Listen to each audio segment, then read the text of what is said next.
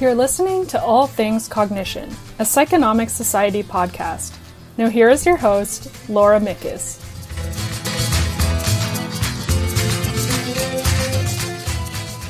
In the upcoming All Things Cognition interview, I speak with Anna Kosavichova and Ben Wolf about their paper published with Jeremy Wolf in the Psychonomic Society journal, Psychonomic Bulletin and Review.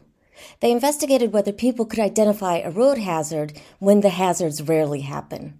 We talk about the research and other things, like the type of day you'd have if a moose was suddenly on your lap.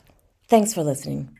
Hi, Anna and Ben. I know you both because you're part of the Psychonomic Society's digital team, and it's nice to be talking to you in a different capacity. So thank you for talking to me about your recent publication in Psychonomic Bulletin and Review. So you have a paper that you recently published, and you're going to be talking about that with me. Thank you so much. We're happy to be here and excited to talk about it. Thanks, Anna. Yeah, looking forward to it. Thanks, Ben. I love a paper that gets straight to the matter at hand, and your title does it. So the title of the paper is Taking Prevalence Effects on the Road, Rare Hazards Are Often Missed. Is it a spoiler alert? I would say partially, but I'll tell the listeners to keep listening because there's more to it than that. You also have another co-author on the paper. Who's that? Our other co-author is Jeremy Wolf, both because he's done a whole lot of work in low prevalence effects in search, and I may have gone into the family business. He's my father, so we thought it would be a little silly to work in an area that he's an acknowledged expert in and not bring him into the project. So it was your idea, and you said, hey, Jeremy, do you want to be involved in this? And he said, heck yeah. Yeah, that, and we have this list of projects, that we want to do and, we'll get to in our copious free time. We had just moved to the Toronto area at the beginning of 2021. Everything's in COVID lockdown. We're like, what can we do that's actually science when we're sitting at home with the cat in a new country when we can't go anywhere? And we realized that, this would actually work. We could do this online. And so email Jeremy and, say, hey, can we pick your head? And that's how this all got started. In some ways, I think it's kind of like a perfect intersection of our interests in more applied topics in perception, as well as Jeremy's interests, because he's done a lot of research looking at how it is that people tend to miss items that are rare. Jeremy has a reputation for coming up with the creative titles for his papers. I was going to ask you who wrote this one. I don't even remember which one of us came up with this title. It'd have been me, I think. But... Yeah, this has the feeling of an Anna title. Yeah. If I'd come up with it, it would involve moose. I gave a talk on this at Vision Sciences Society, and that did have moose in the title. Moose? Yeah, the moose came out of nowhere, low prevalence effects in road hazard detection. So the backstory for this is that when we started this project, we've been doing a series of driving related studies in the lab. And the way that we can research, say, something like hazard detection safely in the lab is to go online and find people's dash cam videos. People post these all the time. Look at this jerk. They cut me off. How rude. Or some other thing that might happen. Oh my gosh, this cyclist came out of nowhere. How can they be so unsafe? And so what we do actually in the lab is we kind of gather these videos. And so one of the earliest videos we found involved a moose running onto the road. A running theme across a number of our studies is that they somehow involve moose. So there's like the kind of the original moose, but now we've kind of branched out into prevalence moose. We're also looking at the effects of blur on hazard detection. So that's blurry moose. So a lot of them kind of have the word moose in them in the lab lingo for how we refer to these studies. You tested how prevalence rates or how often something happens, prevalence rates of road hazards impact our responses to them. Why did you do that? Basically, previous work has looked at how it is that people tend to miss rare items. So this is something that's been commonly looked at in tasks like baggage screening. So if you're working at the airport and you're searching through luggage for guns, bombs, and knives, it's something that is fairly difficult to do. But also really severely impacted by the prevalence of the items that you're looking for. So If you're looking for something that's fairly rare, like some kind of explosive in luggage, people will tend to miss those rare items. The short tagline for this is, if you don't find it often, you often don't find it.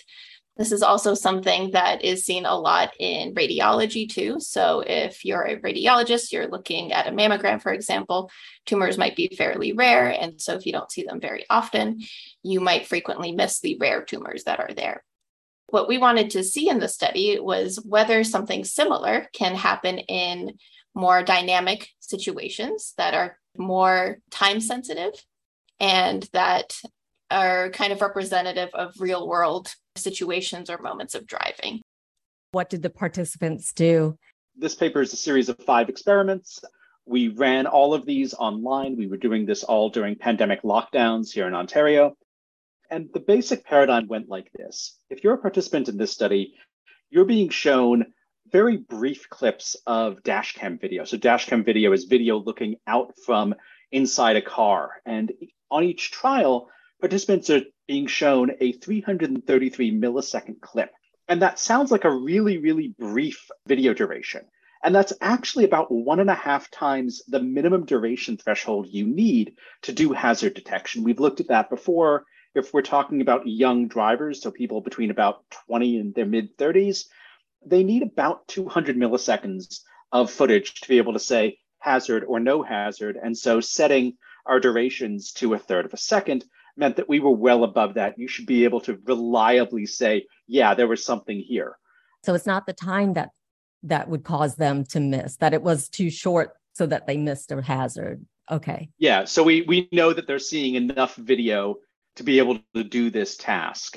What we just asked them to do is report, is there a hazard in this video? So to do this in a low prevalence case, they're seeing a very small number of hazards, and they're doing hundreds of trials in a session. These trials do move very quickly, with the videos only being 1/3 of a second long. Generally, all of these experiments were 2 sessions. They do about 400 to 500 trials per session, which goes fairly fast, although it's probably a little scary if you're, seeing variously prevalent near collisions. We would vary the prevalence level. So we would generally use 50% as a baseline, just because that's what we've used in previous studies.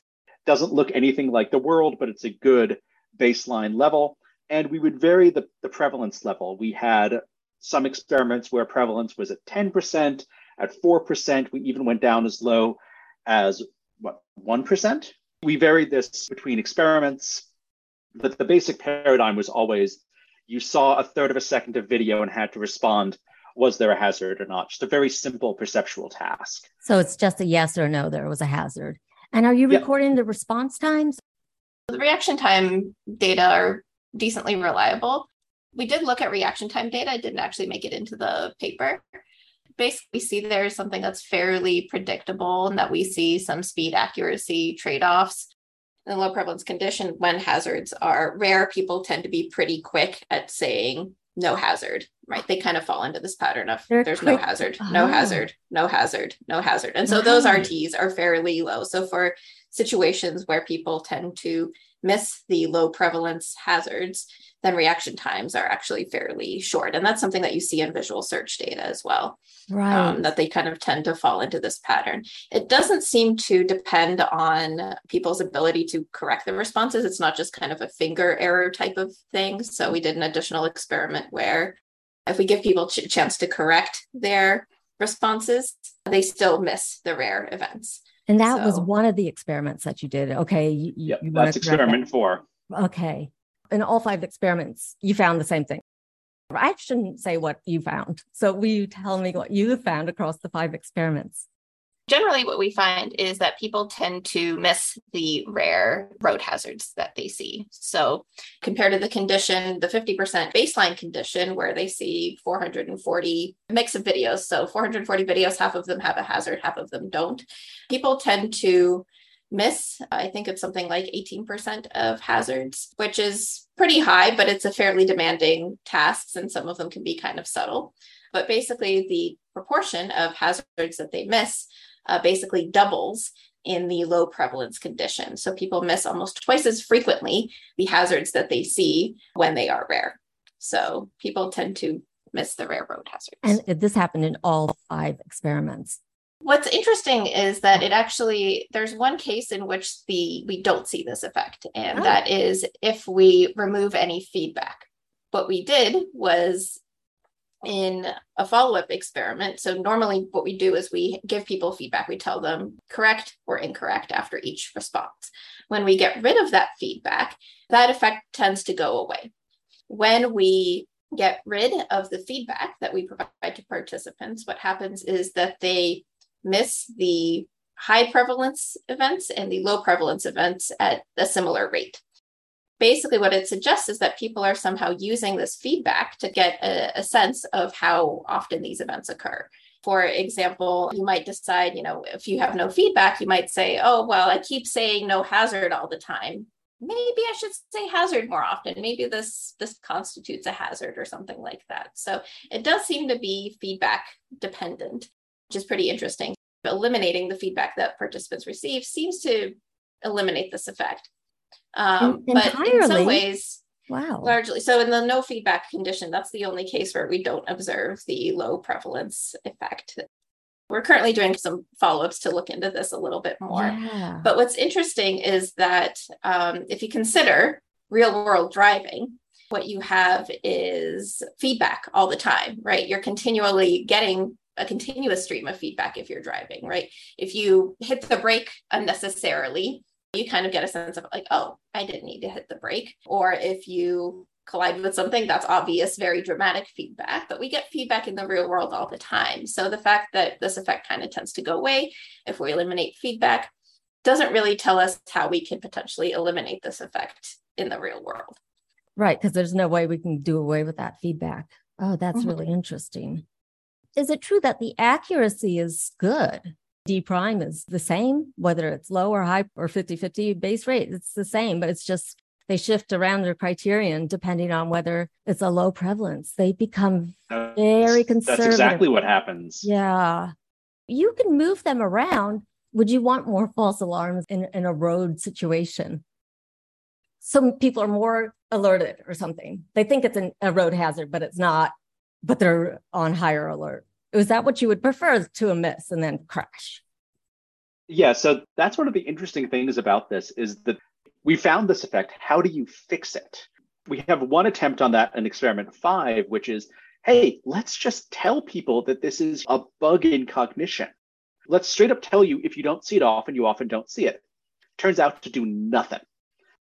Has absolutely no effect on the low prevalence effect, which is both interesting because it suggests that it's cognitively impenetrable, and disconcerting because it suggests that we can't just record a bunch of public service announcements and plaster them on the billboards and be like, you should be careful. That's not going to help us. One of the things we're doing in the lab now is trying to think about how else can you break the low prevalence effect in this context. And so one thing we're thinking about doing is, can we build training regimes where we actually train people to better recognize hazards under certain circumstances? And there's been some work in hazard perception in driving that suggests maybe this would work. No one's looked at it in a low prevalence context. So we are thinking about this, but it turns out to be a very difficult and sticky problem in exactly the same ways that the low prevalence effect in visual search is, which is interesting because visual search tasks, whether it's bag screening or radiological screening, or you're looking for T's among L's, all of those tend to be look at the stimulus until you choose to respond. So unlimited duration, no functional time pressure. Whereas we're showing people a third of a second of video and saying respond as quickly as you can, trying to approximate some of the actual time pressure that we would experience in the world. Right. Because if you're on the road, you don't get 2, 3, 4 seconds to ponder deeply and think, is that something I need to do something about? No, if you do that, the moose is sitting in your lap and you've had a bad day. Right. How then can you possibly, if you say it's cognitively impenetrable, how can you possibly break through that? Pupillometry measurements or any eye tracking that you're doing, or is that a ridiculous suggestion? I will say that the eye tracking side of things is something we'd love to do. It's we actually the stimulus set that we've built to do these experiments, we've actually annotated at this point pretty much all of it for where the hazards are in frame. If this sounds like the sort of truly mind-numbing task you give undergraduates who are new in the lab, you might be right. But one of the things we're planning on doing is actually asking, okay, if you are sitting in the lab looking at these road videos, where do you look when you are trying to detect hazards? It turns out that there's a lot of, again, much more applied literature where lots of weird assumptions get made about this. Maybe the more common assumption is, you have to fixate the hazard in order to see it. And well, where's that plaque? If vision worked like that, we'd all be dead. But seriously, it's one of the things that's on our list of projects to do now that we're back to some in-person research here. The pupillometry question is actually a good one. It's a thought that a lot of people in engineering and human factors have, because they love the idea of a covert signal that you can just record. I am myself very skeptical of whether it would ever work, particularly because good pupillometry in the lab, when you control, say, all of the lighting, is hard enough. And then imagine doing this in the car when you have to compete with the terrible day star in the sky. I think you would have a very hard time getting reliable pupillometry data. So that's just impractical right now. The larger question actually of, we've got better and better technology, what can we shove in the car and try to make people safer? The question of how do we figure out what the driver knows about their environment is a really big question right now. There's a lot of attempts to do it, with eye tracking measures.